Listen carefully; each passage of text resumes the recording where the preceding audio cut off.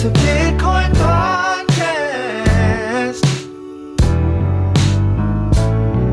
The only one that's making your money is you. Listen to the Bitcoin podcast.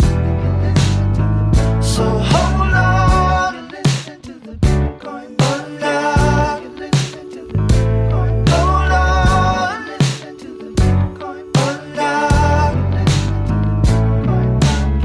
And you listen to the Bitcoin podcast. And you listen to the Bitcoin podcast. And you listen to the Bitcoin podcast.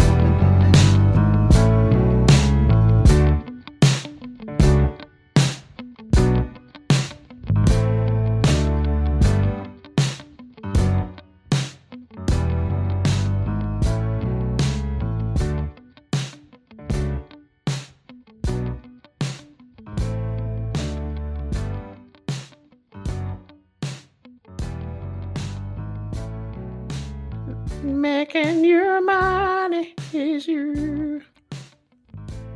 All right. Well, maybe someone heard that. I don't think anybody heard that. Maybe I hope they heard us. I hope they heard us trying to figure out why there's no audio to the intro music. Where'd the sound go? That was atypical. You know what? We blame Whatever.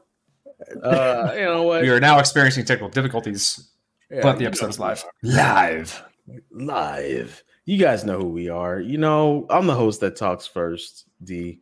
I am the host that talks other times, Dr. Corey Petty. And I'm the third host, Jesse Broke. Yeah. We're doing a double episode this week. We are, man. You know, because we can. So you're welcome to everyone listening. This has been the best week of your life. So that's so rude when I do stuff like that. I'm sorry. It is. It's like implying that their life isn't good until we're in it. You know. Do you have a commercial about asking people? No. Why don't we just play it? Play the commercial. Are you working in a job that sucks balls? Does your job suck and ergo your life? Do you want to change that because your life is sucking? Join the TBP Slack. Get a better job.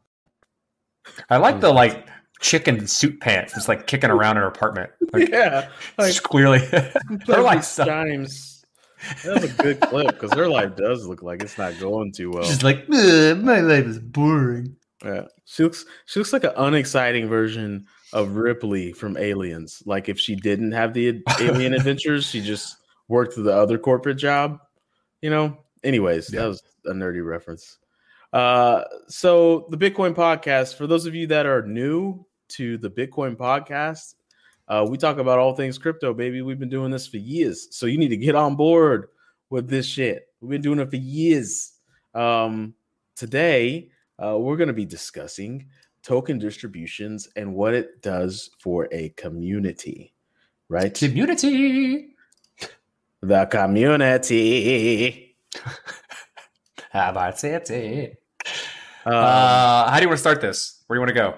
I can take it. I can take it from a bunch of different perspectives.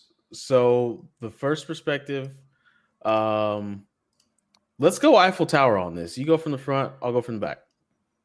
Whoa! Wow! What? No. That's not what I'm talking because on an Eiffel Tower, you have to build from the front-facing side of it. Wow! Oh man! So then I should go from the front. Sure. Go ahead. Take it up. Take it to the top. So token distribution means there is. So first, the word distribution means. Why is that up there? Why is that continuous? Oh, for token. I got it. Token. I get it. We're on there now.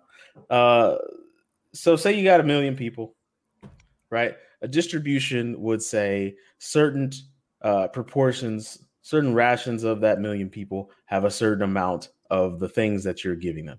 So if there's 1 million people and you've got 5 million tokens, and it was an even distribution, totally egalitarian. We know that's not reality, but if every one of those million people got the same amount of tokens, then you'd have 5 million tokens divided by 1 million people. Each person would get 5 tokens.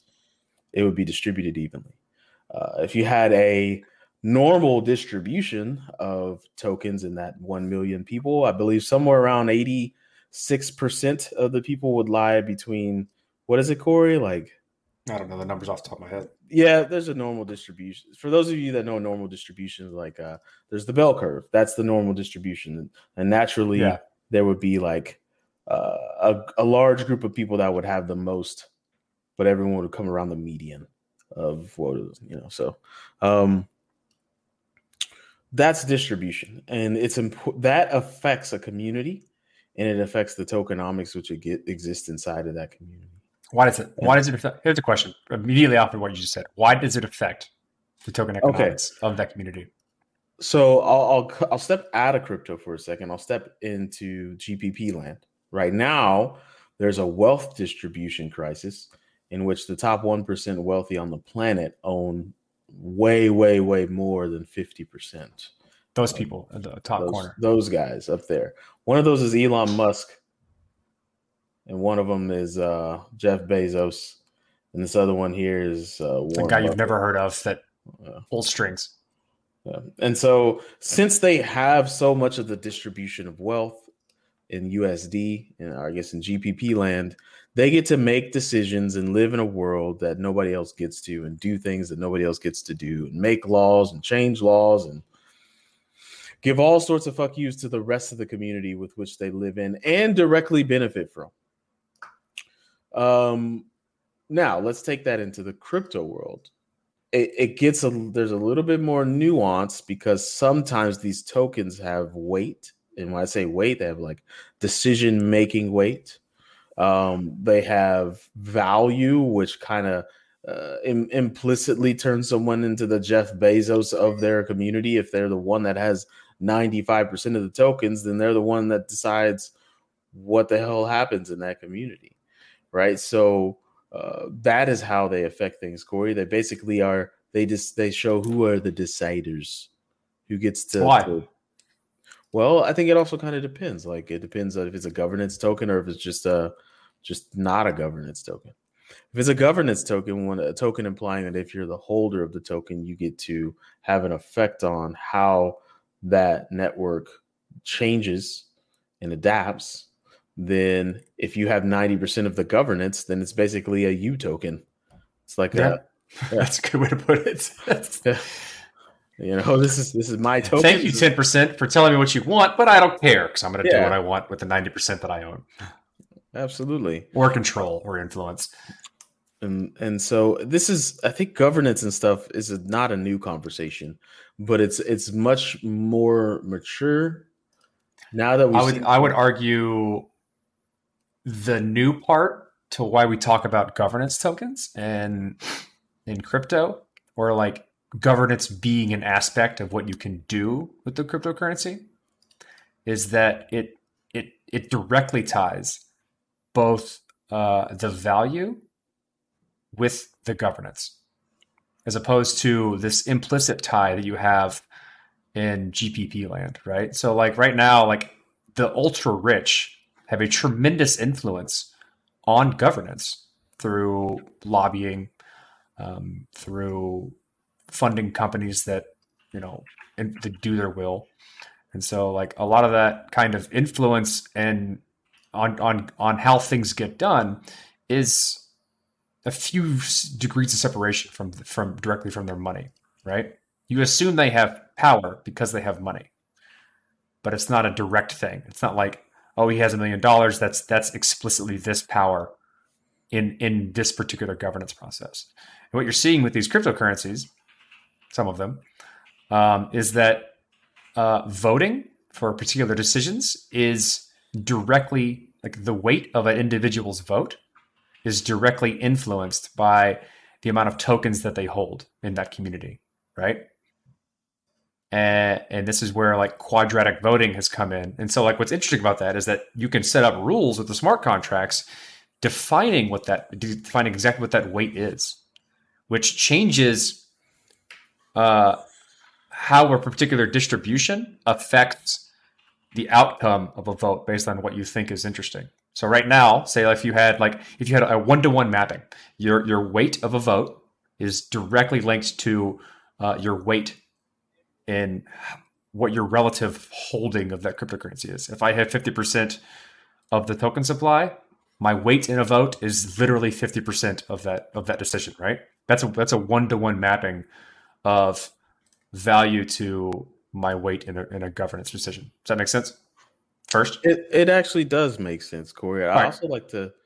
I was going to show people a video of quadratic voting, but you have a video of quadratic voting set up? I do. I just had it pulled up, ready to go. I've prepared. Well, let me get to quadratic voting first before you give the video. Right? Sounds like a plan.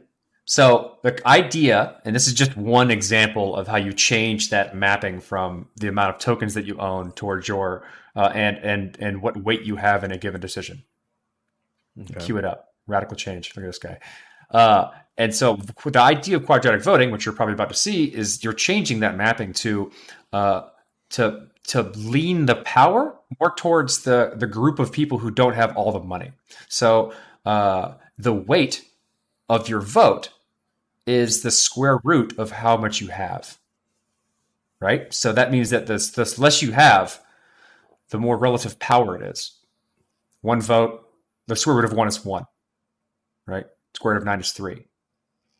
And so if I vote with 1 token, it's only 1/3. It's only 1/3 of the power of someone who has 9 times more than me. Instead of it being 1/9 the power of that. So it limits the power of the ultra rich. And since most token distributions, if you look at most token distributions by far, and this is across the board with most value, any fiat currencies, any gold things, it's usually pooled into small amounts of people have the overwhelming majority of value in any given community, more often than not, right? Yeah. That means that more often than not, a small amount of people are making most of the decisions on behalf of everyone else. And so the idea of quadratic voting is to kind of take that gap and minimize it a little bit so that the ultra rich don't have as much power, and the large amount of people, the commons is what they're called in some cases, have more power. And so you're capturing a lot of what they want versus just delegating to a few people who decide on behalf of them. So go ahead with the video. Yeah. I have some interesting philosophical things and I'd like to dabble into. But let's watch this video.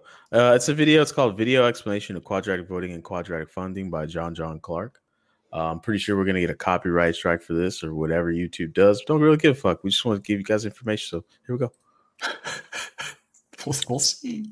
About political exchange and in particular, it's really low. Turn it up. Can you turn it up? Finance, and we're going to jump straight into it and unpack these. Yeah, too low. Can't hear it. Too low? Oh, let me try something. Turn up system volume. Reimagining the building blocks of democracy. Yeah, I don't know where my little in order to uphold fairness, plurality, and volume thing. You're learning with us. In a rapidly changing world. And if we look at these building blocks we're talking about, bam, bam, bam, bam. Pause it. As you can see, these are quadratic building blocks. That's good. Yeah, all the way up. Video today, and that is quadratic voting. Sorry, guys. No, just play. Yeah. I need to keep going. Quadratic finance. So without further ado, let's get into quadratic. And when you think of quadratic, alarm bells might be going off in your head. You might be thinking back to school and seeing visions of these equations and these graphs being very perplexed and confused. But it's actually pretty simple and it's very cool and effective. So let's start off with quadratic voting. It essentially allows people to express the relative strength of their preferences in a democratic process. I just wanted to stop right there and reflect on how easy it is to learn from someone with a delicate German accent. Is it not? Is that German? I'm pretty sure that's German. I don't think it is. Let's pray. Let's keep listening. I don't think it's German. You might be thinking, so how does that work? So imagine we have 50 different proposals that exist, and you want to now express your preference of these different proposals. Well, we have this quadratic function, which you can actually see over here in the bottom. And essentially, what it maps to South African is For every number Fuck. of voice You're credits right. you have, You're right. the root of that is the number of votes you actually get. So imagine I, John, have 100 voice credits. 1 voice credit is 1 vote. 4 voice credits are 2 votes, etc., etc. So if I cast 9 voice credits, the root of 9 is 3, and it will. I've never seen this video. Turns out, same example I gave. Quadratic voting works like that. Basically, no longer would 51 people who support a proposal but barely care about the issue outvote 49 incredibly passionate opponents, predictably making society worse in the process. So essentially, quadratic voting, on average, is the ideal way of allowing people to more and more impose their desires on the rest of society, but at an ever-escalating cost. And people are more likely to vote strongly, not only about issues they care more about, but issues they know more about. And this is really the beauty of quadratic voting. So remember, in a nutshell, it allows people to express the relative strength of their preferences in a democratic process. Now, let's look at we can cut it there. Okay. 2 problems we offer. Any questions there? I mean, like, how do you think that differentiated from my explanation of quadratic voting? It didn't. I just wanted to use the cool, fancy production tools that we have and see if we could do it seamlessly. Just to get banned from YouTube real quick. Cool. No, I don't think this guy's gonna copyright strike us. I just took a look at his webpage. He looks like he's an educator. He's looking like, hey, my education's yours. Can you describe in square root of 100 words or less the square root of the Bitcoin? I see what you did there, yes, to crypto. And I think we can. I think we can do that. Do you want to do it right now? Best crypto source alive. Yeah. The Bitcoin podcast is infotainment for the masses. Done. Jesse, what do you got?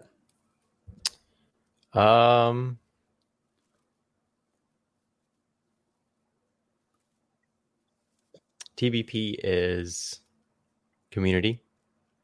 I like it. I like it a lot.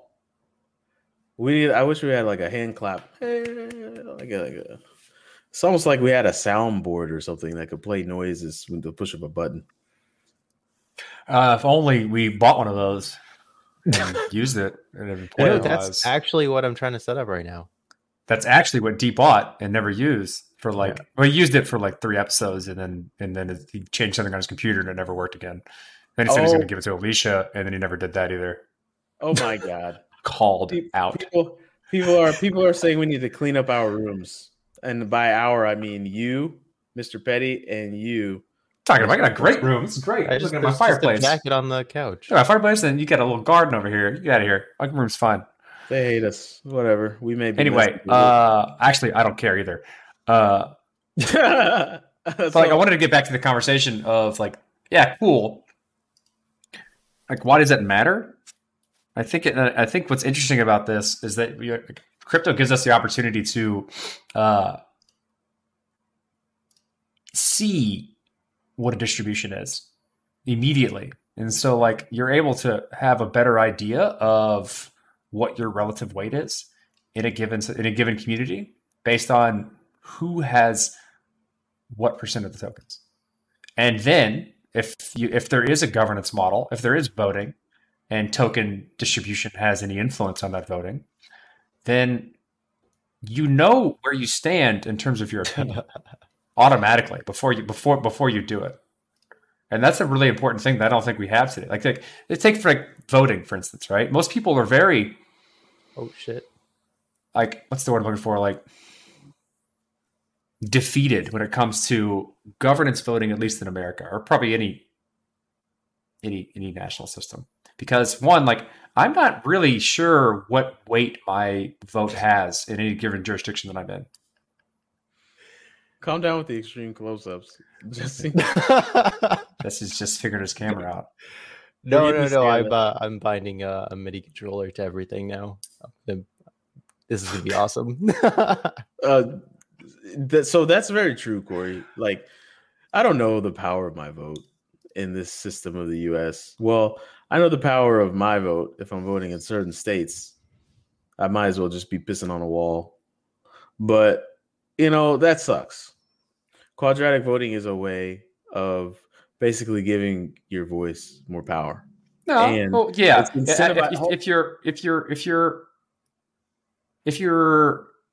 If you find yourself to have an amount of value in that community that's about like on average, you're like an average holder in that specific community, you're going to have more relative weight if they implement quadratic voting. Mm. If you are a whale in that community, you're going to have a lot less in terms of trying to assert your influence on that community.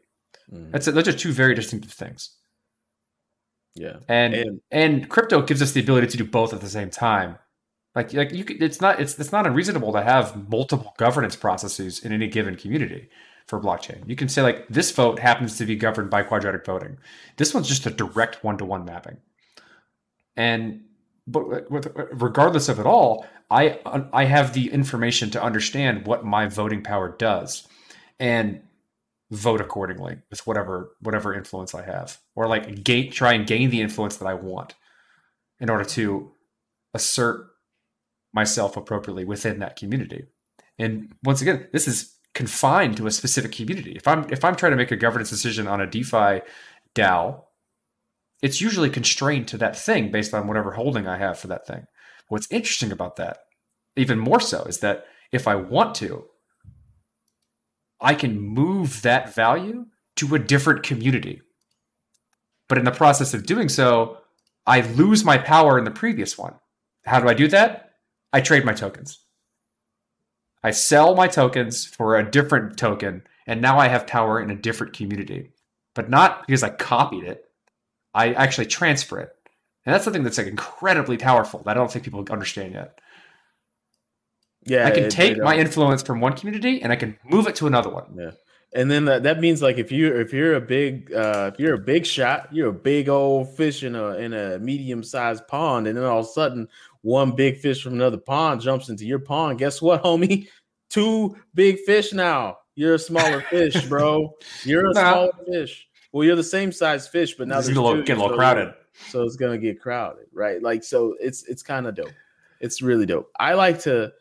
This is why I love this, and why I like that crypto is actively experimenting with this new way to weigh votes and incentivize people to participate in communities. Because I think, hold on, let's throw this comment up here before I get to my soapbox. Response: multiple governance. Yes, some things require different decision trees. Think expense management at a corporation or $1 million checks take different decision tree than $50 checks. That's very true. That's good for like distributed autonomous organizations. Yeah, that's very true. It's an answer for like why would you have different governance processes for a given community? Absolutely. My management team, they have a budget, and if something is bigger than a single transaction supposed to be, I get an email and I look at it and I'm like, hey, what's up with this? Why you need this big ass shit? Oh, I need it for this. All right, cool. Other than that, they can do whatever they want. So, now, what I was getting at was, I think humanity is an ever evolving thing, and so is society. Society is like this organically growing, always evolving. Where is that noise coming from? Does anybody else hear that noise? That's me. Yeah, it's not me. This organically evolving thing with emergent properties that emerge depending upon what humanity is going through at the time. I think that in history, I'm about to red pill the fuck out of y'all. No, I'm playing. I think in history, maybe centralization was a good thing, but when it gets abused, then new properties emerge. And I think centralization, like kings, tribunals, like these huge central entities that guide people and guide large swaths of people. And religions is another one. Excuse me. But I think that what always ends up happening with those very singular centralized systems is that information and value and literally currency probably just get trapped in bubbles. They get trapped in these buckets and then they don't move. And since they can't move and they're not agile, new systems come and kind of make whatever was going on irrelevant, right? Like England, they used to have king and queen. They ran the show. now the Queen of England is basically like I don't know, like a postcard, like a walking postcard. Nobody really cares about her very much except for people in England. And the Parliament basically does all things and controls all money and controls all everything. So like if the Queen were like, yeah, attack this random country, Parliament would be like, no, go back to walking. What are you doing? So I think what quadratic voting is starting to do, and I could use my Negro Domus icon on this one, is that as humanity's like moving as fast as it is, and ignorance is something that like can dissolve so fast. Like I can get a college education right now for free. It won't be credentialed, but I can get it through YouTube videos, Coursera, multiple universities open up their library. I can get a college education for free. Won't get credentialed, but I can get it. So ignorance isn't trapped anymore. Different people have access to information, which means that the vertical is the time it takes to go from one point in society to knowing all the things and increasing your value in society is a lot smaller than it used to be. Right? Nope. 100% no. You don't think so? I'll keep going. I'll tell you why. I think you just need an internet connection. And so people that don't have an internet connection are kind of fucked. And there's laws going on for that right now in the States, actually trying to get like free internet to people. But I just feel like the people at the top can't be there for that much longer anymore. I think they can. You think so? Yeah. So what you just described is a wonderful ideal, but that requires people understanding and having the willpower to get to that point. Understanding and having the skill set to find the things that push them in the right direction, which is not simple. Like, how do we have a very large swath of the human existence trying to currently feel that the Earth is flat? How large is it, or is it exactly? All right. Well, like, would you consider misinformation to be a thing? Oh, I know it's a thing. Would you consider it to be useful and effective? Well, not useful. Would you consider it to be effective? Mm-hmm. Why? Who's doing it, and what's the underlying motivation? And who is the, like, people don't have the skill set to discern between what is good information and what is bad information anymore. And it's getting worse and worse and worse. Deepfakes are becoming real, whereas you're not going to be able to discern between anything on the internet being real or not. And that type of situation means that the world you just described of like, I can get a college education for free is very true. But the skill set to get that is not easy to come by. And the skill set and acquiring that skill set is becoming very, very, very difficult. Of how do I find the right information? How do I continue on it? How do I find communities that lead me in the right direction? And how do I avoid the nonsense? That's becoming incredibly difficult.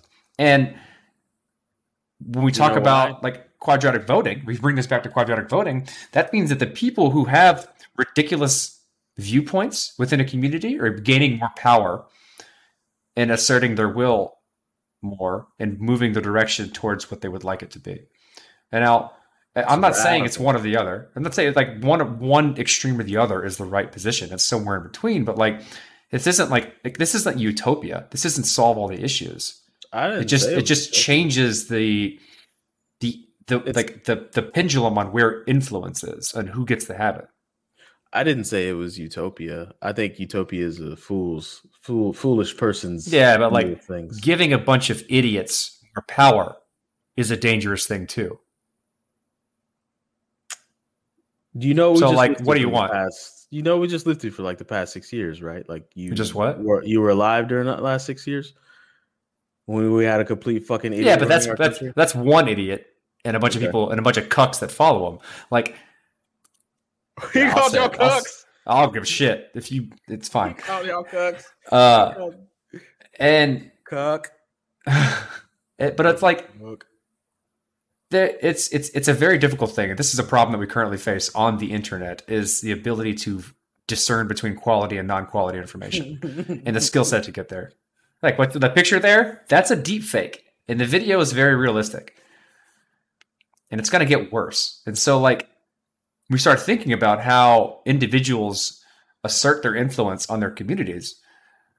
This is going to impact that. And the ability of people to make things like spread information that other people consume is going to be very influential, right? Like if you can make people feel something because they don't have the capability of discerning between information, that you basically control them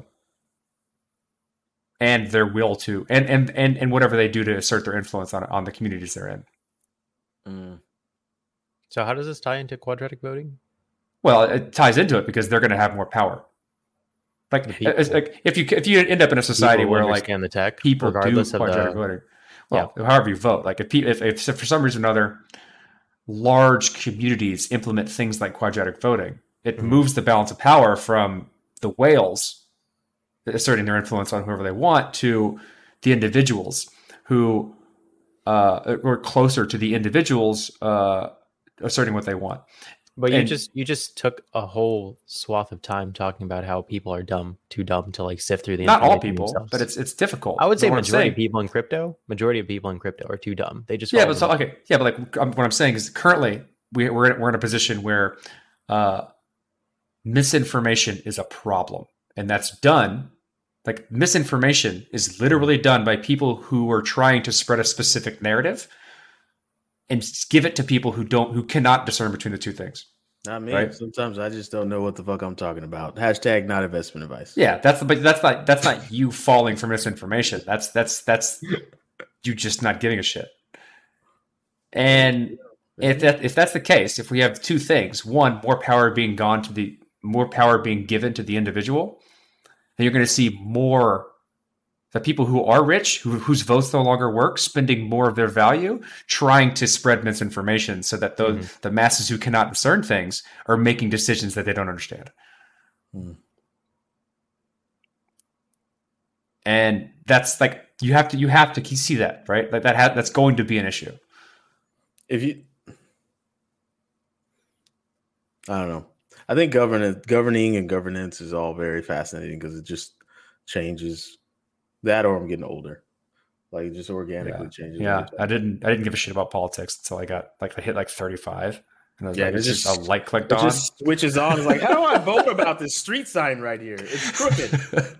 I need somebody to know about it. This street sign is gonna get somebody killed out here. I didn't see it from that angle. Fuck, I gotta vote about this. I gotta vote now. Anyways, I didn't mean to get too political there, but I think it's an important thing to care about. Yeah. Without getting too political, but like that crypto, so there's this idea in sociology of social capital versus like material, basically some sort of material based capital, like monetary. And so what you're saying is they're just essentially, I'm just going to kind of condense soup it, what you guys were just talking about. So essentially you're saying if they're not able to win the voting game by dumping enough money into the system to vote their way to being true, they'll use an alternate method of usurping communication routes. Absolutely. by using misinformation. So they won't play the game because they can't win the game by money. They won't use that avenue. Like like if you think about value and money being a proxy for power, then any individual who would like to get something done within a community is going to use that power, whatever power they have or value they have, to get that thing done. If it can't be done through voting, then they use it a different way. They won't vote. Or they'll maximize what they can with the vote and then spend the rest of it making sure that other people vote the same way. And that's usually done through education or misinformation or whatever. Like it's spreading information so that people believe the idea of what you're trying to do and follow suit. And there's a lot of different names depending upon the motivation of what you're doing for that type of thing. And that's what's going to end up happening if that balance of power is disrupted in some way, shape, or form. People always try to find a way to break the rules of a game.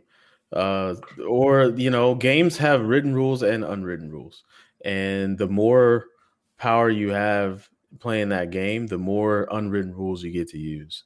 And that's just the way it is. Or sometimes written rules. Like if you just that's kind of what it is. Like the Koch brothers. You guys know the Koch brothers, right? You're doing that on purpose. Doing what? There's no way. Koch, Koch, the Koch brothers.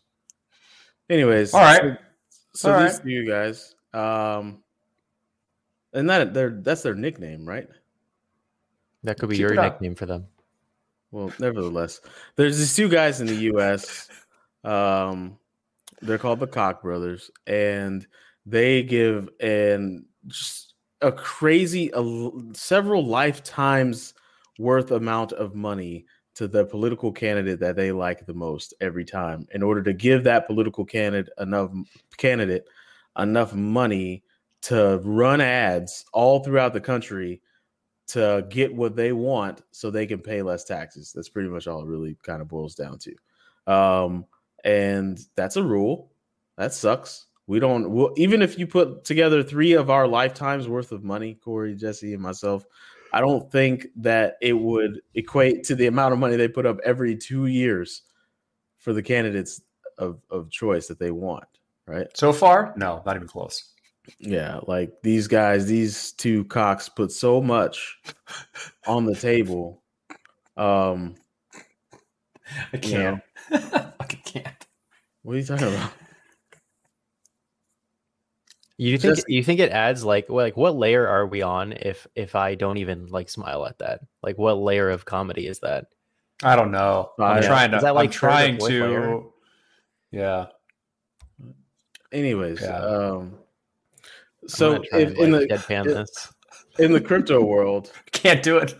In the crypto really world, difficult. let's say that Jesse, Corey, and myself we're going to make a crypto, and we're the Kochs. 3 Koch brothers, and we own like 90% of, like, this goes back to the very same example. We'll just be 3 Kochs with all the money shitting on everyone else, And yeah, but like in terms of the crypto, right? If we're gonna say that example, then our community wouldn't stand for it. Like they just leave. Because they don't. We would convince them, right? We would use alternate methods of communication. Well, like persuasion. we've built a community that's somewhat resistant to that. I think so. Like for in our scenario, that wouldn't work very well because if people don't like what we have to say and there's value associated with it, they just leave. Yeah, there's no reason for them to stay. I think enough of the community, or at least a lot of people who talk, they actually go deeper than just reading headlines, and they're actually technical, and that allows them to. That's a part of what we tried to build. We tried to build a community that was resistant to that type of thing, where like we just say whatever we want. And they're like, "Thank you, God, I'm going to go do that thing." They're like, "That's stupid. I'm not doing that. Tell me why." Like, like there's the what's the word I'm looking for? The resistance to bullshit is really, really high in the Bitcoin podcast community. Like we've seen people come in to the Slack and shill something and reject it. I didn't touch it. Like none of us as like, the administrators of the Slack touched it. They got rejected immediately. Yeah. That's actually a cool thing to speak on. Like if you're going to have a voice in the Bitcoin podcast Slack community, it's like entering the Earth's atmosphere. You got to go at the right angle and the right speed, because if you come in with some bullshit, you're going to explode or you're going to get rejected out into space real fast. That was fun to watch, though. And that came from, like, I don't know, being normal, like not being chilly. So let's tie this full circle all the way into distribution and how it affects the community. Right. And it affects these communities, these crypto communities by governance.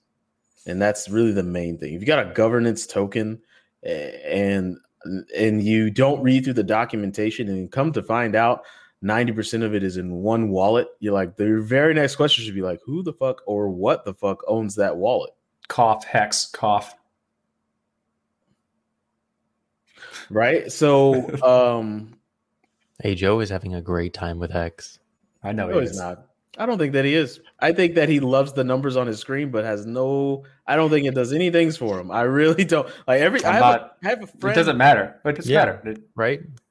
Maybe that is all that matters. I have a friend from undergrad who loves Hex. Like, and I was like, man, it's very typical that you would like Hex. I get that. And so he just like every week he's bombarding me with headlines about Hex and like Hex is so great and look at this. And then in 3 weeks, I'm going to get the chemical compound formula is going to unlock nothing for me, but the numbers are going to go up. Like, and I'm just like, wait, what is happening here? What? And I'm like, so my question to him is always like, well, how much actual real value have you made? Like in Ether and Bitcoin and dollars and silver? I don't know. Like, has this changed your life in any way? He's like, well, no, but the number's up there, man. It's going up. It's going up. And I'm just, I don't understand. It's like Steam. It was like you had all this Steam. Steam had legitimacy behind it. It did. I mean, it was a similar situation where there were a tremendous amount of whales and they had an asymmetrical influence on the community, right? The small amount of people having a very large influence on the community, especially for voting and any type of like any ability for anyone to make money required you to cater to what the whales liked. And that eventually left because Dan Larimer makes projects, makes a bunch of money, and then leaves them. Hex is different in a lot of ways because I'm not sure if people have actually like been able to take money out. I assume they have because it's continued to keep going. But in the day, there's an overwhelming asymmetric amount of power in the ecosystem. It just hasn't been influenced yet. It's like if everyone knew, this is kind of a bad example, but like if for some reason Satoshi showed up and unlocked all those coins and then no one even considered it. They're like, oh yeah, that's cool now, but we're not even going to pretend all of those coins are in existence right now. We're just going to pretend that they're not there and nothing's going to change. It's not a very good analogy because it wasn't designed that way. The economics of Bitcoin were designed like reasonably efficient in terms of distribution of wealth. This is not. This was designed to funnel money to one person as fast as possible. My quadratic vote goes to the statement that Steemit foundations are legit. Ooh, burn. I never participated in Steemit. I saw it. It was great. I think it was a successful project. I think it was a successful project. Dude, we have a Steemit. Yeah, we do. And we posted on it. There's money in it. Probably. I don't know what it's worth anymore, but we certainly have Steam as a part of the podcast. Oh, I need to look at that account. Holy shit, man. I got it locked away. I got all the passwords and That's stuff. fucking hilarious. I forgot all about that. Well, let's go to the interview. It's been a while. And then we'll put that up after the interview. And then we'll close it out. And welcome to another one of the Bitcoin podcast interviews. Today we are joined by Alberto Cevallos, unleashing the force at ForceDAO. Welcome, Alberto. Welcome to the show. Thank you, sir. Pleasure to be here. Very nice. So we're gonna get started, man. So let's get the I don't even know how to put the familiarization part out of the way. Like how'd you get into crypto, man, and make this like bolster it up? Like you can embellish. All right. This is an interesting story. I don't really know where to start. So so I guess it gets into like a personal story, but it's an interesting one, and it's the reason I'm here. Tell it. So yeah, so I was doing pretty well as a college student, like in 2017, 2018, no, 2016, and I was like in my junior year of college, And I'm originally from Spain. My parents are living in Mexico. I was raised in Mexico for a bit, and I ended up studying in Canada. I was studying economics and math, and everything was well. And then one day my dad called me up and he said, "Hey, we have a problem. We have some issues economically at the house, and we won't be able to support you in Canada." And I was studying at UBC, which is a pretty good school in Canada, and yeah, I had to kind of deal with the situation. And that happened sometime in January of 2017. And at the time, I started developing this love for mathematics and logic and symbols and all this stuff that math still, that I still find interesting in math. And it just happened to be that I understood that math was the basis for physics and chemistry and stats and biology and all that stuff. So I said, okay, well, let's just jump into technology. If I can understand the math, then I can understand the technology, and I could probably become a technologist, starting off with stats since econ is pretty related to it, and eventually just getting into the coding and whatnot. So long story short, I was kind of bankrupt as a student in 2017, and it just happened to be that the 2017 ICO started booming. So I started getting involved in the space, and I taught a bunch of rich Russian kids how to trade. And that's the way I first started paying my bills in 2017. And at some point, my dad told me, "Look, I have money for you to come back to Mexico, but if you're coming back, you can't get back to Canada." So yeah, I just eventually had this little trading consultancy sort of thing going on. Got into heavy in Python, and then started developing trading bots. And with the trading bots, I eventually got to meet a bunch of other people, and they just started doing economics consultancies in the space. So by economics consulting, I mean crypto economics. So being able to design economies, and I used to write Python simulations to simulate different scenarios of your crypto economy. And this is a really cool tool that's called a Markov chain Monte Carlo simulation. And you can use that to use probabilities to map out what does a good scenario look like, what does a bad scenario look like, and what's the actual scenario looking like. And that helped me. That helped me a lot. It paid my bills. I ended up paying for my whole tuition for the next 2 years, and I paid my brother's tuition as well. And as an international student, that was a lot of money, and that's how I finished school. Man. It's definitely one of those things. Like, I mean, you didn't get a lot of modeling. I mean, I did a lot of modeling earlier on in terms of similar type things that you were doing just for shits and giggles and trying to understand token distributions of ICOs and whether or not they were meeting the criteria they set out to do. And then also almost like back testing the narrative that people put out when they would make these crypto economic models. Like we're implementing this specific mechanism during the ICO because we'd like to have this thing, right? We want to have a broader distribution, less of a few own everything type situation. And this is why we're doing it. And I tried back test it and see whether it worked. And that garnered a lot of attention from people because people were just kind of half-assed guessing at these things in a lot of ways. It's a lot of what I found was they weren't doing it, or like they weren't checking to make sure it worked, and people weren't learning from the mistakes. Did you have a similar experience?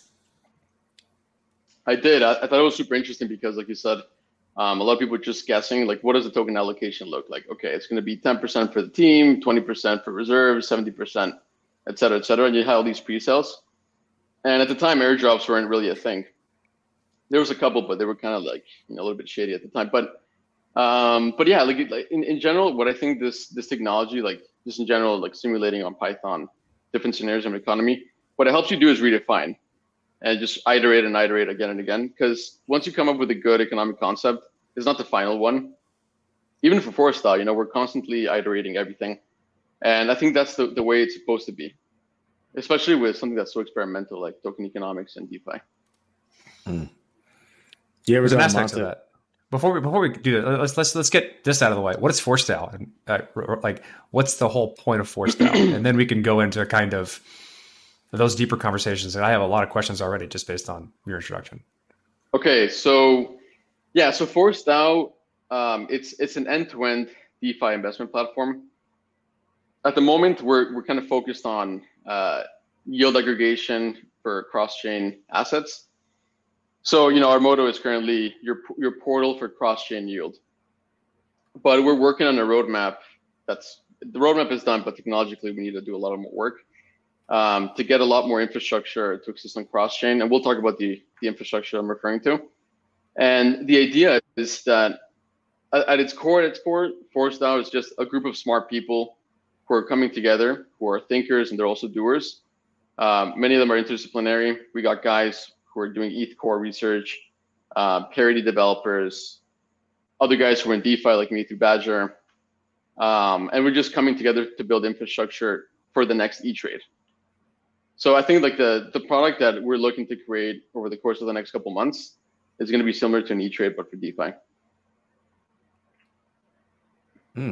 E-Trade on DeFi. E-Trade's deep though. That's a bold statement, because I tried to introduce a family member to E-Trade, like, and that would have been a strong decade ago. And they were like, bro, do I need a fucking MBA to do this? And I was like, no, man, there's a commercial as a baby in a bit. Like, if a baby can do it, you can do it. And it was not that easy. So that was great marketing for E-Trade, because then when I really started to dig in to help them, I was like, you are correct. I don't even have the time to teach you all this shit. I'm just going to show you what I did. Just buy that stock right there. Exactly. But that's a bold statement. You ever done a Monte Carlo in Excel? It's a lot easier. I probably did it. Yeah. It's just super easy. It's super easy, right? Just you like ever done randomizers. Monte Carlo while eating a Monte Cristo? No comment. Not yet. Okay. So did you only use the money responsibly that you used when you traded, or did you did you splurge on anything? You get PlayStation 4 or anything? Like, what do you mean? What's up? I mean, the money that you were making to pay your tuition and your brother's tuition, it wasn't all good. Like, you didn't use it all for good reasons. We've all splurged. We've all splurged, I think. I mean, I'm not gonna lie. I mean, I did travel a bit, because all these companies, these crypto companies were flying you around, and I don't know. I ended up in China. I ended up in Korea at some point. It was amazing. I'd never traveled to Asia before. Coolest place you traveled? Korea, I think. Nice. I don't know. Actually, no. I think Hong Kong. Hong Kong was pretty insane. Okay. I've heard Hong Kong is pretty insane. I've heard some stories from friends. It's impressive. Yeah, me. You heard them from me. Well, dude, of course. Of course. I didn't need to be spelled out. I have two friends here. And they're both right here. No. Aaron will never hear the stories, by the way, Corey. Your secrets. Pretty sure she's heard them already. They're here, bro. From me. Anyways, what happens in Hong Kong stays in Hong Kong. It stays in Hong Kong. Alberto, so let's get to let's try and let's go deep here. All right. Let's go deep. We're not fracking here. We're going straight down. Okay. What's the why for ForceDAO? What makes this DAO uniquely different than other DAOs? Why did you see there's a need for it? Let's, you sat down for a while. You say, you know what I'm going to do? I'm going to build ForceDAO. This is why. There's nothing like it, and this is what it's closing this gap. Yeah, that's a great question. I've been refining that answer over time, but I mean, originally I saw a bunch of problems in this space. I'm not going to bash on any project, but a lot of the yield aggregators that existed, last year or in recent months, because the space evolved so quickly, they had a pretty interesting incentivization problem where their developers weren't getting paid a performance fee, or some of them, would go to other DAOs to work because the performance fees are better, or they're just better incentives overall. Some projects had to mint. I think one project had to mint additional tokens in order to pay for their developers. And in general, I think there's a way of organizing an organization of smart people who are building these investment strategies in such a way where they can get rewarded pro rata for their contribution to the project. And that was one of the problems that I saw originally. So just pure incentives. And I also saw that aggregators, so just investment strategy aggregators, they work at its core like a two-sided market. From one side, you got the strategists who are providing investment strategies, and then the other side, you got the buy side, which is investors who want to receive a certain amount of yield or an alpha on their investment. And this is the way the market's behaving, just purely on observation. This is just how it's behaving. And it seems like some of the aggregators in the space have done this in a hobbyist way, where it's, the world's best talent are doing this investment strategy thing as a hobby. But I did see the opportunity to productize it. And I still think it needs to be productized for the space to evolve. So I wouldn't say it's for selfish reasons. Obviously, there's self-interest. I'm 100% self-interested in this. But I also believe that my self-interest in this, as well as the self-interest of other people coming in, is creating a common benefit. It's kind of like the invisible hand that Adam Smith talks about. So anyways, to just cut it short, I think the opportunity here is to create an organization that incentivizes people the right way to create investment strategies on one side, and then the other side, you have to have a UI and a UX that's perfect for bringing people who are not familiar with DeFi to start earning the incredible yields and alphas that exist in the space. And that's what ForceDAO is basically. It's a platform that's building these two things. The immediate question from me is going to be, how do you define good, right? So you talk about like you're clearly intimately involved with crypto economics and this concept of kind of game theory versus mechanism design. Like how you build the rules dictates what you deem as good and bad. And the goal is to build the rules in such a way where you were like natural behavior, whether that be greedy behavior, selfish behavior, altruism behavior, whatever, trends toward what you consider good. So what are you doing there? Like with ForceDAO, that's differentiated in terms of setting, like aligning those incentives properly. Yeah, that's a good question. So for strategy specifically, if you're a person, so let's talk about strategies for a second. So strategies and currently in DeFi, the way they work is based on farming. I don't know if you guys are familiar with the term. Sort of. Okay. there is a thriving DeFi community in the Bitcoin podcast Slack that never ever stops. Mm-hmm. Okay, beautiful. Okay, perfect. So yeah, so I mean, for the most part, the way the investment strategies work is by you grabbing an asset and then you deposit the asset into an incentivized market, and quote unquote incentivized. So that market could be a lending protocol, or it could be like an automated market maker, like an exchange, like Sushi, DEXs. And once you deposit that asset into the incentivized market, that incentivization is actually just rewards for having used it. So if you provide liquidity in Sushi will give you Sushi rewards for having used it. If you provide if you provide lending, if you start lending assets on Compound will incentivize you by giving you Compound tokens. So the strategy is very simple at its baseline. What you do is you deposit the asset, you liquidate the rewards that you're earning in exchange for the asset that you deposited originally. And that way you're auto compounding and increasing your position over time. And that's a very simple investment strategy. And that's, I think, the one that most aggregators or DeFi strategists are using. There's more complex ways of doing that. You can have, instead of using one protocol, you can use like 3 protocols to do the same thing. But yeah, the incentives are what's being used to grow your position and to earn money. Do I think that's going to last forever? I don't think so, but we can talk about that separately. So say I want to be on that one side that you talked about. I want to be an investment strategist. What would be like my step one for getting involved with ForceDAO? Like what walk me through my story? It's like, hey, I got some investment strategies, right? I wanna strategize forcefully.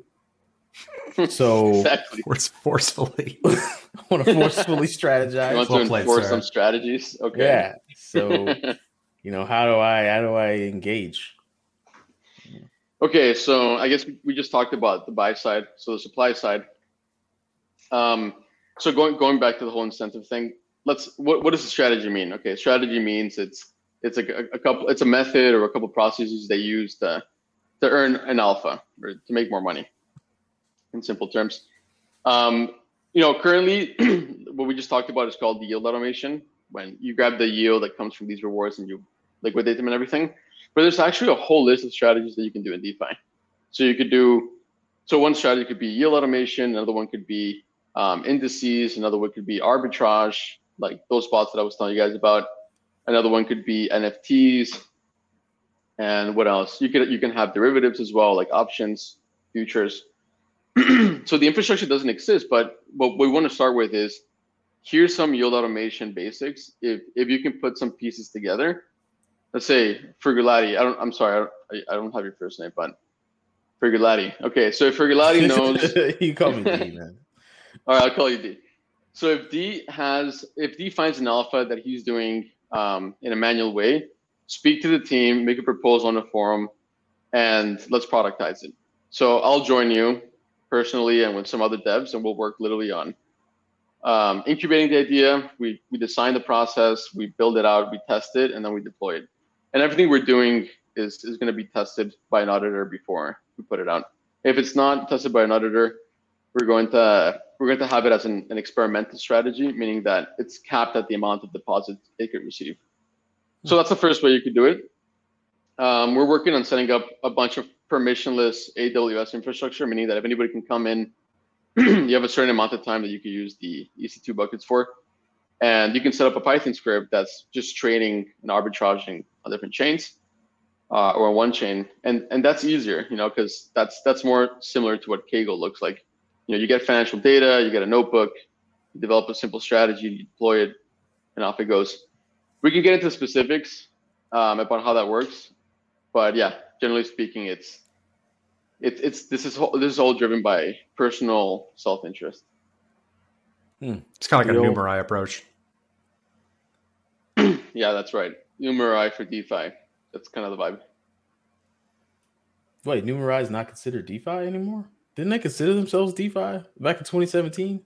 DeFi didn't even exist in 2017. That's right. DeFi didn't exist back then. DeFi didn't even exist in 2017. So they're like, "Fuck, we were too quick. We were too quick on it." Too quick. Numerai is doing pretty well from what I last read. I didn't keep up with that project, but I know it's really, really good from what I hear. But I'm gonna throw it to Jess. Yeah. What's the token for? Or Corey. I'm gonna throw it to Corey. Sorry. I'm just shooting off the hips. You keep asking your questions. I'm just listening. Okay, so the token is a signaling mechanism for governance, number one, but it also has an additional property that it receives the performance of all the fees or all the profits generated by the strategies. It's called profit sharing, a specific mechanism. So if I hold the token, I get a slice of the profits. The more tokens I hold, the more profits I get, and the bigger my slice. Yeah.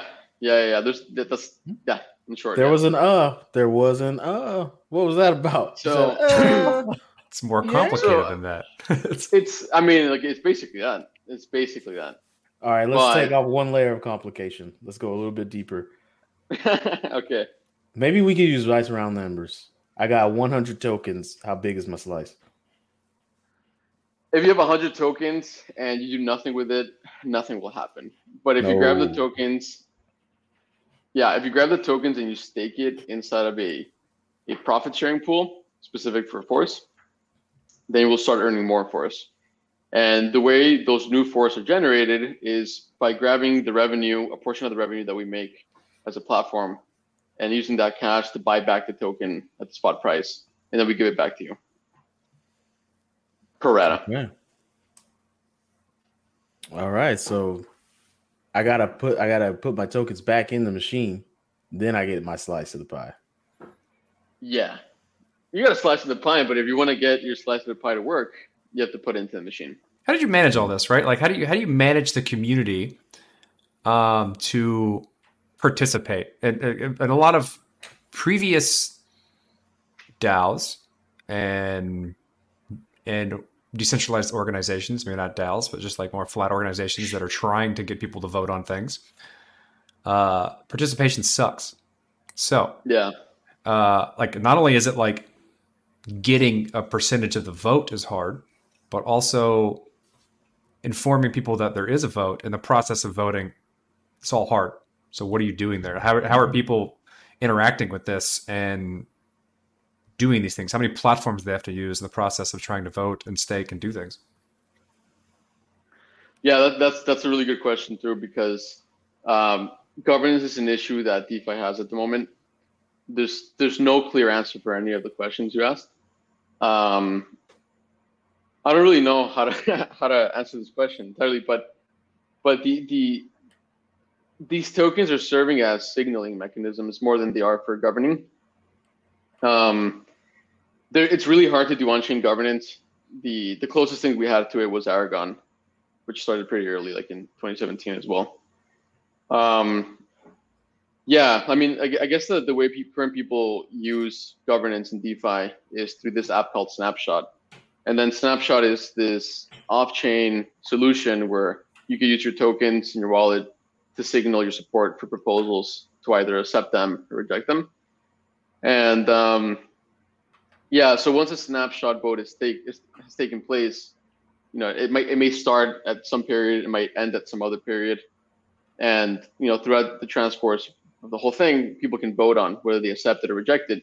If it's accepted, it doesn't necessarily mean that it's going to get implemented, because the people who have access to the on-chain contracts, let's say like a strategy or a controller or some like admin contract, at the end of the day, they're just developers.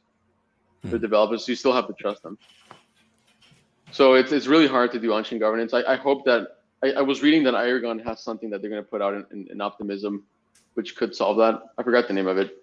But I think in general, it's just really hard to do governance on-chain. You know, I appreciated something in your response there, Alberto. I just was thinking in my head, I probably should have just been listening stronger, but you said something that like just made me sit back and appreciate the maturity of the space. And I was thinking, I was like, if crypto had epochs, right? Pointing to these last epochs is getting this with this one, this most recent one that we're in right now. It's going to be really hard to point back to it and find the singular thing to tie it to. Like, for example, everyone thinks 2017, they think ICO craze, right? But then you turn back the clock more than that, everybody thinks Mt. Gox, right? Like there's these singular events that cause these epochs, these ripples through the whole community, through the whole space. But like when people look back at 2020, 2021, what are they going to say? Oh, it was the NFT craze. Oh, it was the DeFi craze. Oh, it was the institutional investment craze. Oh, it was the, like, nothing can be tied back, which kind of like makes me really confident in the maturity of this space. And it also just points out like, oh, we are reaching that thing, Corey, that was at the beginning of our show for years, which was mass adoption. Like we're getting there, because if you look back, like 4 years from now, there's not going to be 2021 was the NFT craze. No, there's too many things to point to say what the craze was. So I don't know. I just thought that was interesting. There's no question there. I just appreciate the response. Piggybacking on that, like it's gotten to the point now where at least it seems like you could be successful and not have like global impact on the crypto ecosystem. You can be wildly successful and still not like be heard of because the space is so big. Yeah, we will see billionaires this year for sure. The first crypto billionaires, or first DeFi billionaires. I'm sorry. Oh yeah, and I think what's going to be cool, Alberto, is it might be a DAO. It might not be a person. It might be. Well, there's already DAOs. It'll more than likely be. Like I think overwhelmingly likely that it will be a DAO of some sort that basically automates the process of managing all these weird DeFi things. And you mentioned earlier when you first started, you specifically said it a few times, cross-chain. Is that a differentiator in these things? Or most of the current aggregators, yield aggregators, only focusing on a specific chain? And what's required to do it across a bunch of different chains? How does that complicate things? Yeah, that's a good question, Mr. Good Questions. So we've been doing this for a while. Corey, Mr. Good Questions, Petty. Look at him. Okay, so yeah, I mean, the aggregator space is interesting because it looks like everybody has its own niche at the moment. You know, you can make the argument that Badger represents Bitcoin DeFi and Bitcoin strategies. You could also say that YFI has OG strategies and OG strategists. Like they're like the first people who really started this. yeah, I don't know. Harvest Finance it's more on the experimental side, but people love it. I like it personally. And there's some newer ones like Vesper Finance, which it's incredible. I think they launched a couple months ago, but it grew amazingly. Like from I don't know how. I think when I first saw it, it had like $100 or $40 million. Something that's low compared to what it is right now. I think right now it's closer to 700 million or even $1 billion. I haven't been keeping up with anything. Yeah, and everybody has their niches, but again, I like the way you would differentiate yourself. I think is through the community, and here's an interesting thought. And there's something that Andreessen Horowitz said a long time ago, which was do the things that other people can't do. And in crypto and in DeFi specifically, in a world where anybody can fork anyone, the community is the only thing they can't take away from you. So if you have a strong community, I think you will have the support of the network effect that comes behind it. The investors, the influencers, the thought leaders who are talking about you. And it all starts with community. So I think the community is the most important thing when building an aggregator. And I would also say that having a niche is important in the beginning. I mean, you can't expand and become a massive conglomerate or have a bunch of verticals unless you start with something very simple. Corey, did you hear it? Oh, okay. We're all about community. That's kind of that's been my focus in this ecosystem since day one, basically. And I agree that the community is what makes or breaks you. How you get it, how you hold it, especially when it comes down to people who are joining because they want to make money or manage money, is probably a complicated thing. Yeah, I mean, it doesn't have to be so complicated, and Numerai is a perfect example of that, because they were able to align everybody's incentives for the best benefit of the hedge fund, which is what they market themselves to be. But the other thing to think about with all these aggregators is investors aren't loyal to a project; they're loyal to their money.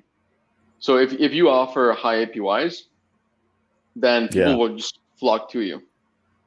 And the day that you don't have a higher APY than your competitor, everybody's going to flock to the other place. So yes, community is important, but when it comes to TVL and these params that are driving the growth of your company as an aggregator, or the growth of your project as an aggregator, having the best strategists or having the best thinkers when it comes to this space is super important. So they need to be super incentivized. I just want to know, how cool do you feel that like all that math, all that theoretical math that you studied, all those symbols, and now you just get to play with them and turn them into actual real value? It's crazy. Is it? I know it feels crazy, good, man. Because I think about the shit all the time, but I got a GPP job, but I'm just like, oh my god, divide that by that. I gotta multiply this thing. Some Sigma notation, throw it in there. That's right. Throw it in there. Exactly. I hope you sound that creepy when you're making these algorithms too. Like, yeah, I just moan a little bit more. Ooh, pi notation. What's the integers? What are we rocking with? I mean, you took that. That's so creepy. That's so creepy to do math in that voice. It is. I hope that you only do math from here on out like that, dude. Yeah. Is that what you sound like, Jesse, when you're studying? Yeah, absolutely. Talking about biological systems. I'm like, that's prolactin. Yeah. You have your belly button and you do it. Whoa. That's the creepiest thing you can do. That's the creepiest thing that you can do in any given scenario is to rub your belly button while you're doing it. I can think of creepier things, but that's like one of like the harmless ones that are really creepy. I like that you've actually put it on a scale in your head. Like, I like that you're like, on a scale of not that creepy to most creepy. Yeah, he operationalized. Well, yeah, you gotta like. You gotta operationalize. Yeah. I don't even know what my question is now.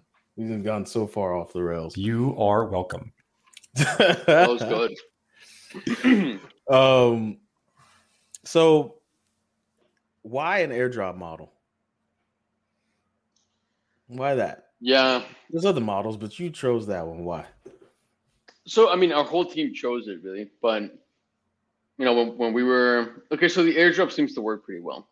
I'm gonna be honest with you. Like I've seen it work pretty well in other projects. I was part of Badger very early on, and it worked well for Badger. But I think there's a lot of people hate airdrops. Like if you go to the Discord channels for ForceDAO, some people hate it, some people love it. The reason we're doing an airdrop is because it's our opportunity to attract people who have a similar ethos and vision that are working on other projects or investing in other projects, and tell them, hey, we represent this. We're like-minded. Mm-hmm. Come over. Obviously we're not going to catch all the edge cases, but we assume that hopefully we will.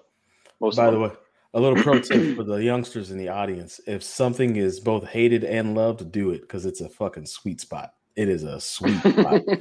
I mean, like Max, man. Some people hate him, some people love him, but Apple's doing all right.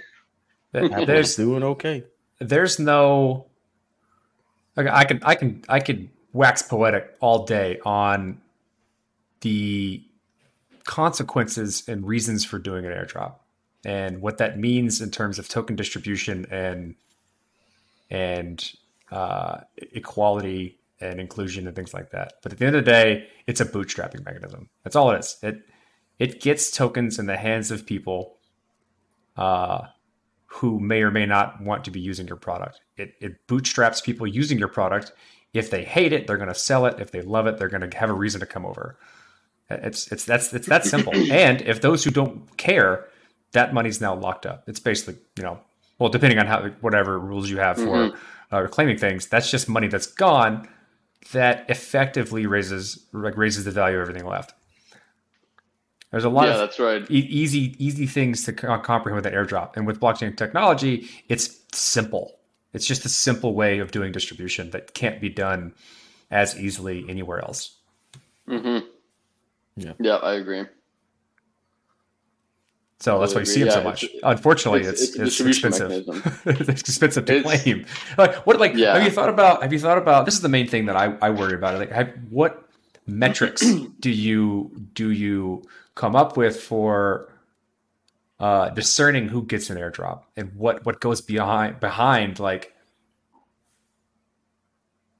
these metrics? Like who do you want to incentivize, and then how do you come up with metrics to get it to those people, or you just like throw a broad net and see what happens? You know what, man? I'm gonna be honest with you. I hate all these like those airdrops, and like so some of these airdrops are like if you do that a little bit, it's good because you hit it right in the nail. But the very recent airdrops, the ones that we've seen from January till now, it's kind of like you have to do a triple backflip and jump twice in the air, and I don't know, you got to do some crazy stuff in order to participate in that token. I'm not a fan of that because the whole point of the airdrop is, number one, you want to have an airdrop that's massive. You don't want like a 2% or 1% airdrop where later the VCs are going to dump on you, or later some team reward's going to click open and then out of nowhere the market cap's going to dump. So you want to have a massive distribution so you can get to as most people as possible. So my idea is like I would hate for a project like Forest that has this potential at the moment to be this like to have one of these consequences which you see in these big coins, like the ones in the top 100, that sometimes like the team allocation opens up after 12 months and then you see a massive drop in price, a massive drop in market cap because people don't care. I think it's a better idea to have a massive distribution since day one. Get the token in as many hands as possible. If you want to buy it, awesome. There's people who are gonna buy it who see the value in the project. The people you don't want to buy, you just want to dump it, that's fine as well. But you do have a pretty good cushion and resistance level since day one, rather than having liquidity that's built up slowly and it's very delicate. You can have a strong coin since day one, and then everything else I think is driven by fundamentals. I like it. I like the cut of your jib, Alberto. I really do. I had a strong opinion right there. I like the cut of your jib. I'm gonna put on my Negrodamus hat for a second. I'm gonna make a prediction. So I predict that very soon. So everybody thinks companies got that money. No, families got that money. Trusts, endowments, people that just been sitting on that railroad money for a long time. Just so much money they don't even know where it is. Just money buried out in the yard and shit. Just this isn't going off the rails. This isn't going off the rails. Alicia, I don't appreciate that. Dude, this is hilarious. This is a actual prediction. Endowments and money. Yeah, I think some of that. The big pile of money is gonna hit the DeFi. If it hits Force, are you guys capable of both sustaining that attraction of endowment money, hedge funds, trust funds, that kind of stuff? Like, do you feel like you're in a position to catch that much volume?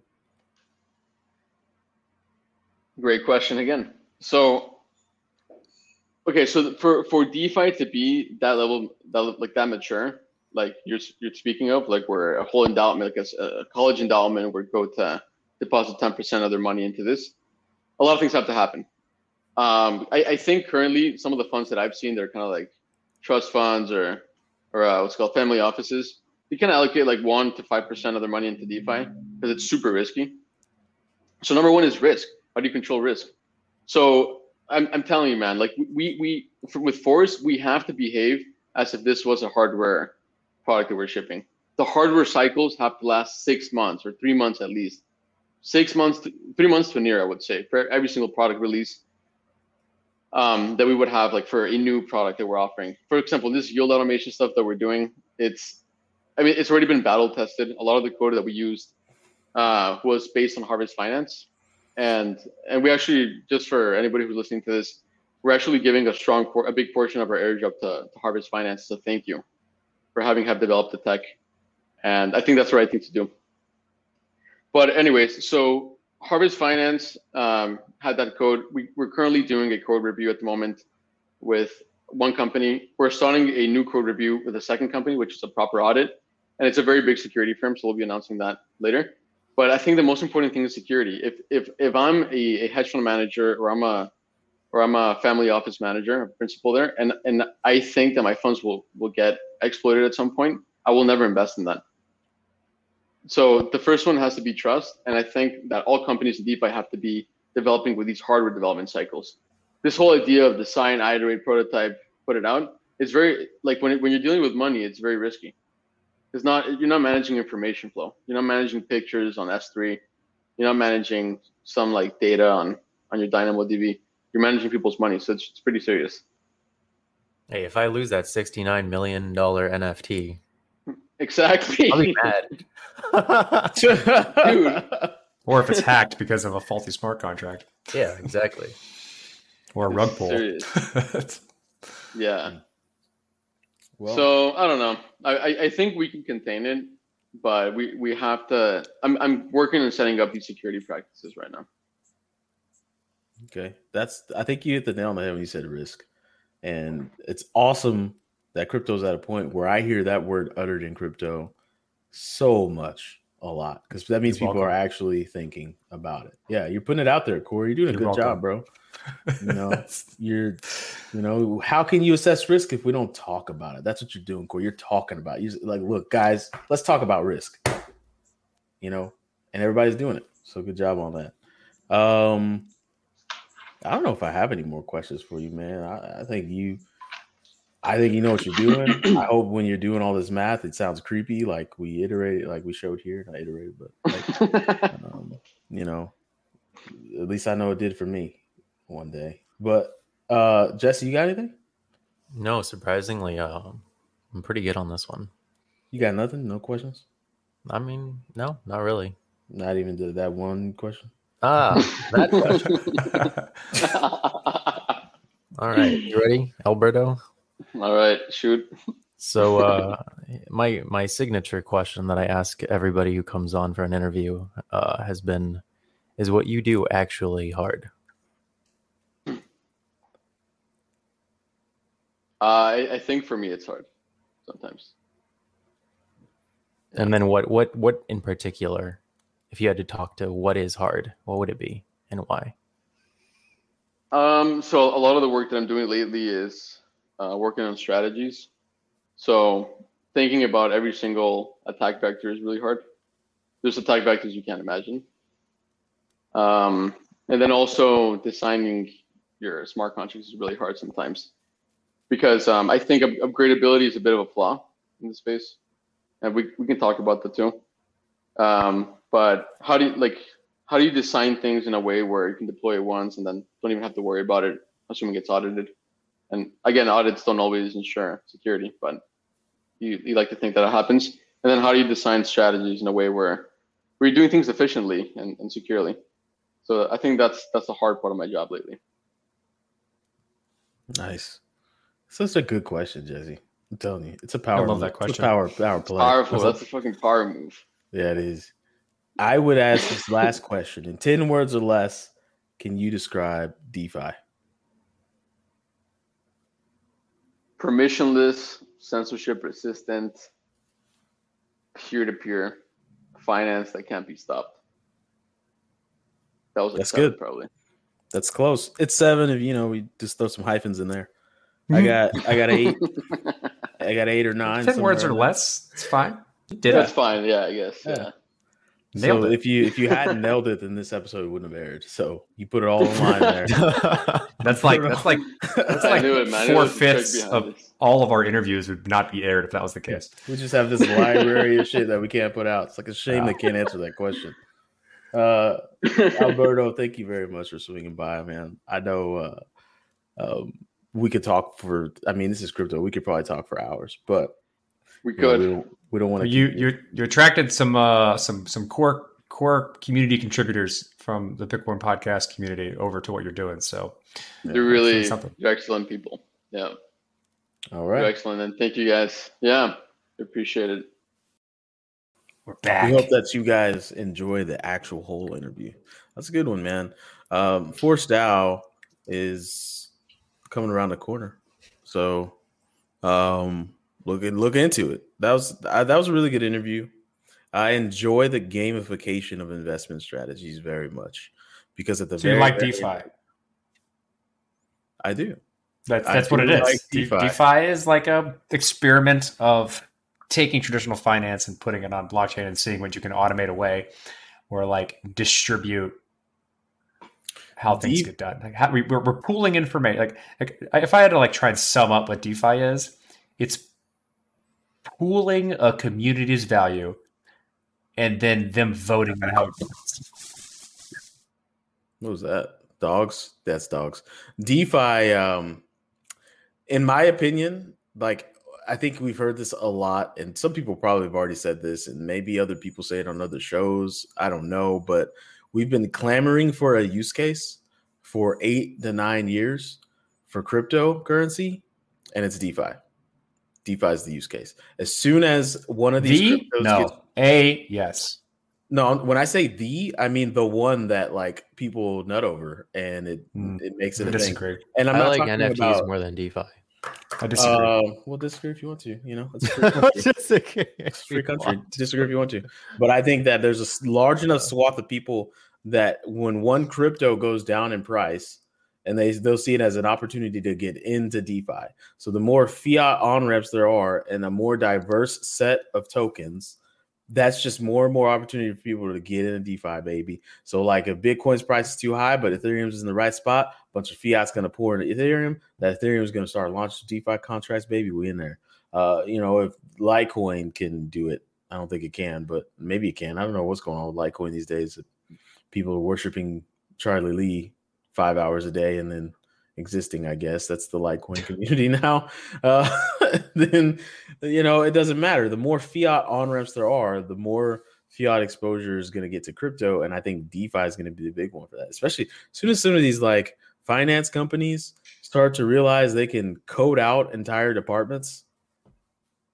Gee. Oh, I'm not saying it's not going to be huge. It'll be huge. Like you're going to see a massive inflow of the same shit, but amplified using this technology. I'm saying it's not much different. It's the same underlying motivations. It is a bit more inclusive, and you can do interesting things that you couldn't do in traditional finance, but it's still finance. I think there's a lot of other applications that have yet to be seen. NFTs being a foundation for a lot of it, but there's a lot of other stuff too. And like I can't say it enough. There's going to be a larger focus on community like what communities you belong to and what rules govern it, and how the underlying crypto, whether it be cryptocurrencies like fungible tokens or NFTs associated with that community, dictate your influence in that community and what you can do. Like that's it. That's the encapsulated power of this technology. It allows you to make communities and then come up with a lot of different interesting rules and how you assert your influence and participate in that community. And all of that influence and participation has direct consequences on your life. It's value driven. I can take that value based on the work and effort that I put in that community, and I can pay my bills with it. Or I can take it out and bring it to a different community. And there's a lot of cool shit you can do that I think it just hasn't been unlocked or understood yet. And what we're seeing now is like, I don't know, like the primitives of that. People are bringing finance in. But that's just an aspect of it. People are playing around with NFTs and seeing what's going on over there. That's just a part of it. When you like really, really tie it back to like what you can do in a community and how you assert your influence and how you pay your bills and run your life. Mm-hmm. And that becomes the focus. Then people are like, oh shit, this stuff is like useful. And it's changed a lot of people's lives and like socially, like made a drastic social change on the world and like what you spend your time doing and what you focus on and what you try and do relative to the people you communicate with. Like that's all of it. This is just like people having fun and doing the shit they already know how to do. Mm. Well, let's take a few minutes to look at some comments from the audience and then let's wrap. Yep. Wilbert Rutherford says, the Bitcoin stock to flow model of Plan B is showing 100,000. I'm sorry, Alicia, do your thing. My bad. The Bitcoin stock to flow model of Plan B is showing 100K, 288K Bitcoin price end of the year. Spread the word. Thanks, Wilbert. Where does that come from? I don't understand. That's coming from YouTube. People are leaving comments. Yeah, I get that. What does that mean? Like, what is the stock to flow model of Plan B? Oh shit! You haven't seen the stock to flow model, the one that makes Bitcoin people. You have not seen that? You've seen it. You just don't. I'm sure I've seen it. I just didn't know the name for it. I'll bring it up here so you can. And once again, like, why should we give a shit about that particular prediction? There's many reasons. Sure, I would like to know them, and I'm sure our audience would too. I used to care about this model, but I don't too much anymore. Here, let me see. The model describes. It sounds sexy. It sounds like something I should see in like a Fast and the Furious movie. Yeah, there's different articles that I've read. Yo, have you seen the stock to flow model? Family. Here we go. There it is. That's it, Corey. That's the stock to flow model. That's like, no one can see that. Can you blow that up? You can't see that? That's not the live one. There's a better one that's live. That's better. That's better. We can see that. There's a live one. Jesse probably could find it faster than I can. Go to that website. That's good enough. That's fine. It's good enough. Let's see that. So this is about looking at halvenings and looking at the relative price movement over the course of the Bitcoin halvenings. So this is only about Bitcoin. So BTC macro will not correlate forever. I don't know if that's saying like this is not something you should keep in your mind forever, but it's been pretty trendy about it for a while now.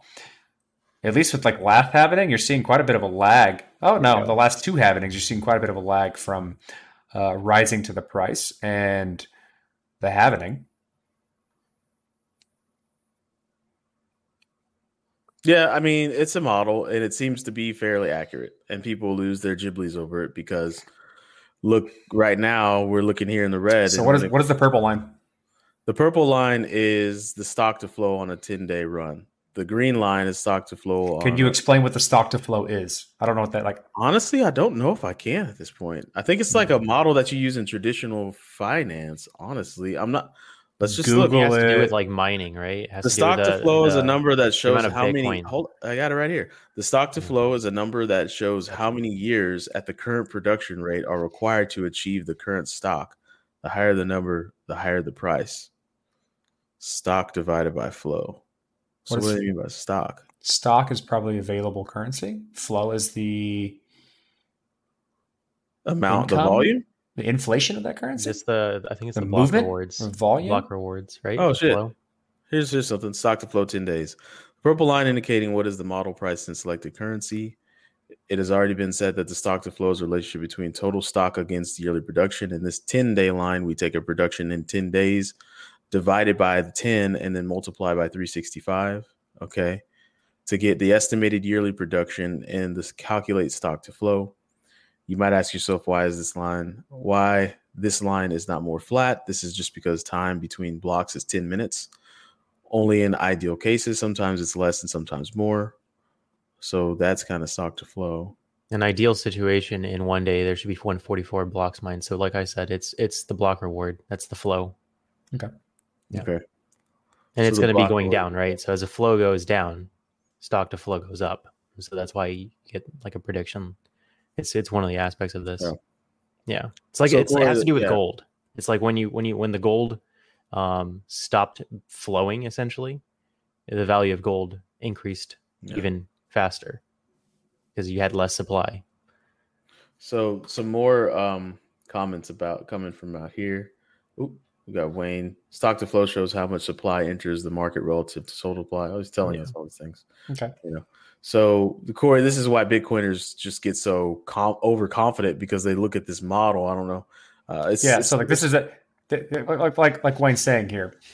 This is important. Like Bitcoin is unique, or like was the first in terms of giving you the ability to predict this with a very high degree of accuracy for all future. So you know the total supply and you know the flow for all time to a very high degree of accuracy, because the only variable here mostly is block time, which is dependent upon hash rate. It's not exactly 10 minutes because hashing is probabilistic. Yeah. So like, but that's a very important thing. And because of that, investors are able to make much more accurate predictions on, like when they look at like volume, current pricing, how they value things. Like that's not much of a variable. Whereas previously you had that was a much larger variable you had to take into account. So you've removed a variable from your ability to predict things if you're looking at it from a traditional finance perspective. Yeah. If you're really looking at chicken bones and looking at stuff, like these spikes are getting smaller. Right. So what's the next one going to look like? Just a flat line, like right here at 100, and that's just where we stay forever. Like, I don't know. That's if you're looking for chicken bones. So the original comment from Wilbert was that this predicts a price of Bitcoin going from in between 100K to 288K by the end of the year. Now, and if we look from historical reference, we seem to see a reasonable degree of accuracy with price and the stock to flow model, like following it. Yeah. Right? Okay. That's what he's saying. That's what he's saying. So we all learned something together. Corey learned what stock to flow. Well, I learned what stock to flow is. I've seen this model for years now, and I usually look at it right before bed with some jerkins and a towel. And I actually don't have that much Bitcoin, despite owning the Bitcoin podcast. I don't own that much Bitcoin. I have in the past, but I don't. I have enough. It's the smallest, like percentage wise, in my portfolio. I'm not gonna lie. It's just smallest. No, but excuse me. I'm so sorry. That was rude, audience. That was rude. Yeah, I'm yawning. You're yawning, and you're driving, so be careful. Or if you're let's wrap it up. You're yawning. Let's wrap it up. Yeah. So thank you for listening to another week of the Bitcoin podcast. This is episode number 345. Go ahead and check out ForceDAO. Just do like he said in the interview. Google ForceDAO, DAO, Distributed Autonomous Organization. There's an airdrop that you're probably too late on. Sorry, but no, we're getting this out in time. Okay. I think we're getting out in time to learn about what they're going to be doing. That's kind of the point. Yeah. So go ahead and become a patron. You can, you can support us. We can make us better. We can higher production value. We can, get better video cards that really mute Corey's dogs. Like, we can do all kinds of stuff. Whoa. Yeah. No, I'm kidding. We can we can get. I don't know, Jesse. You must pay an arm and a leg for hair care products with just luxurious hair like that. So Jesse might need some more. Nah, dude, he uses regular ass like Maybelline. Does just like Vidal Sassoon soap for bar everything. soap. Yep, bar soap all over the body. That's the guy way, right? Like Maybe he's born with it. Let's see. Please join the Slack. Go to thebitcoinpodcast.com and join the Slack. You could scan this QR code here and you could subscribe to the Bitcoin podcast if you want. boom. Boom. You can pause it. You can scan it. You can do what you need to do with it. But do like it says, scan me. Scan that right there. Pull out your smartphone. Look at it with the camera. Or if you're watching this, just like push the button right below you. So that's good too. No, we want you to that also works too. Like you just click the button you're already on, so that also works. We're gonna do it the hard way. Take out your phone, go to the camera app, scan it. If your phone can't do that, it's really old or a flip phone. In that case, I apologize. Please just go to YouTube and subscribe to us. And in that Slack is where you can join a network of individuals that will give you not access. Like when I say access, it's not like you're getting like the keys to the crypto kingdom, but you'll get people that work in crypto, are highly technical, can answer questions, take the time to answer questions, so long as you're not a shit poster. We won't shill anything. We don't shill really. There's not. I mean, there are some people that shill. There's some people that shill, but it's like. Yeah. I would say no one is shilling anything unreasonable. Yeah, it's not unreasonable. Based on if you trust our judgment and you feel as though we're reasonable, we don't allow what we would consider unreasonable things to be shilled in Slack. So and shill, I think shill is the bad word. People are like passionate about the projects they're in, and if there happens to be a project that we deem as garbage, we don't really like. Yeah, we're not going to put. You're going to need to. Let's put it this way: you're going to need to defend it because it's going to get there's going to be criticism and questions if you bring something to the table, and if you're not able to defend it, you're going to get kicked out. So there needs to be if there is an ability to defend it, then we'll say, cool, let's look into it, and we'd like to learn more. I think that's the differentiator, right? Like if it doesn't stand up to scrutiny, then it will not pass the sniff test for the community. He hit the nail on the head right there. We sniff out the bullshit. All right. So that face right there is what happens. Clip it. If you're listening on Apple Podcasts, you can go to that app. You can subscribe. Please leave us a 5-star review. It helps us help you. People will be like, hey, man, I really like this show. You should listen to it too. And then somebody was like, you know what? I'm going to take that advice. They push the play button, and now we're bringing joy into their life too. So that's what you should do. Give us a 5-star rating. If you want to give us a 4-star rating, you can go fuck yourself. We're dead serious with that.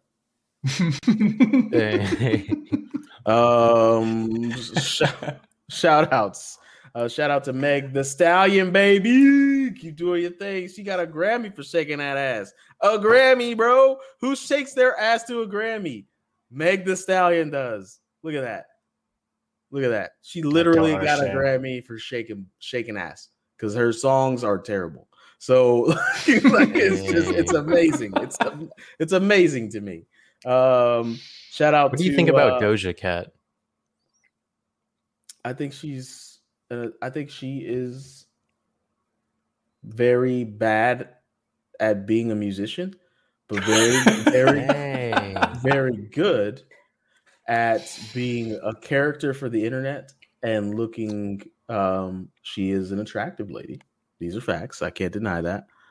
But as far as her musicianship, bag of garbage. Big old bag of shit. Damn. Yeah, not very good at all. Yeah. Just curious. It's not her fault though. She does pop music. Pop music by definition is garbage. But hey, Bruno Mars is not garbage. It's catchy, but it's not. Bruno Mars isn't garbage, and he makes pop. Bruno Mars is not garbage. Well, he makes R&B kind of like. What is pop? Funk, R&B, funk pop. R&B, funk pop. He's the definition of pop. He's the definition of pop. Pretty poppy. He's the fucking man. All right. Shout out to I don't know who I shout out to next. So just yeah. There's no icon. I'm Line.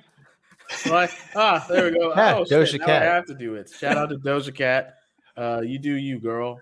You're putting it out there. Shout out to Lori Harvey, Steve Harvey's stepdaughter, but looks enough like Steve Harvey that it's weird that it's just a stepdaughter. And then Michael B. Jordan.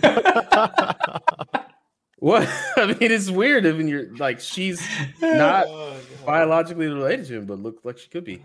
Michael B. Jordan for locking down Lori Harvey I because, mean, if you saw the previous picture, the man probably put on his. I mean, he was coming at her. He wasn't coming at her like Pepe Le Pew. He was laying it down. He was like, "Girl, look, let's just put the facts. I was in Creed. I was in Creed 2. I was in Black Panther. My name is Michael B. Jordan. Look at my chest. We're dating now." And she was probably like, "Fair enough." A shout out to, of course, Michelle Obama, for paving the way for being the flyest first lady of all time. Jeez, man, look how well dressed she is in that picture. That is a really cool outfit. It blows my mind. Blows my mind. Before her, it was Eleanor. Oh, Eleanor Roosevelt bringing in the fashion. But no, Michelle. What are you doing? Wait. Are y'all doing extreme close-ups? Yeah, you want to join us? Y'all are ridiculous. No, because I don't want my computer to shock. Oh, and shout out to old girl from Black Panther doing her thing. Look at her go. Still don't know her name. Cool. Yeah. What is it, Jessica? I don't know her name, but shout out to her from Black Panther and that movie, that Key from Key and Peele or Peele. Is it Key? Get Peele? Out. Yeah, no, she wasn't in Get Out. She was in the other one, the second one that he made. What was the other one? That was a good one. Among Us? I think it's Among Us. That's a game. It's a video game. Among Us was a great game. Among Us is a game. It still is a game. You can still play it. Hold up. Maybe somebody said it in the chat. Us? It's just called Us. There we go. So you halfway said it. So is there anything else we need to do? Like, subscribe. Oh, wide face Zoe out there. Shout out to you, Zoe Saldana, rocking them wide smiles, making everybody see those teeth. We love it, boo. We love you, boo. We do. Let's rock and roll. Wait, did we do a commercial again? Because this is really funny. Or should we just cut to the out? Are you working in a job that sucks balls? Does your job suck and ergo your life? Do you want to change that because your life is sucking? Join the TBP Slack. Get a better job. That chick playing with the chimes is the best. That will always be funny, dude. That will always. Does your life suck? Balls. Make more of those. Make more of those. Give the people what they want. I'm the people. All right. Should I make another one? Should I make one for ForceDAO? See if I can just do it. Make whatever you want. Do whatever you want. We'll play it. Let me see if I can do something with the Force. You're trying to jingle. You're gonna bring back the jingle for ForceDAO. I don't have the jingle flow in me right now. I think. All right. Well, then we'll do it another time. Yeah, we'll do it some other time. When they give us a bunch of money. Yeah, that's what's gonna happen. We would be terrible. Play the outro.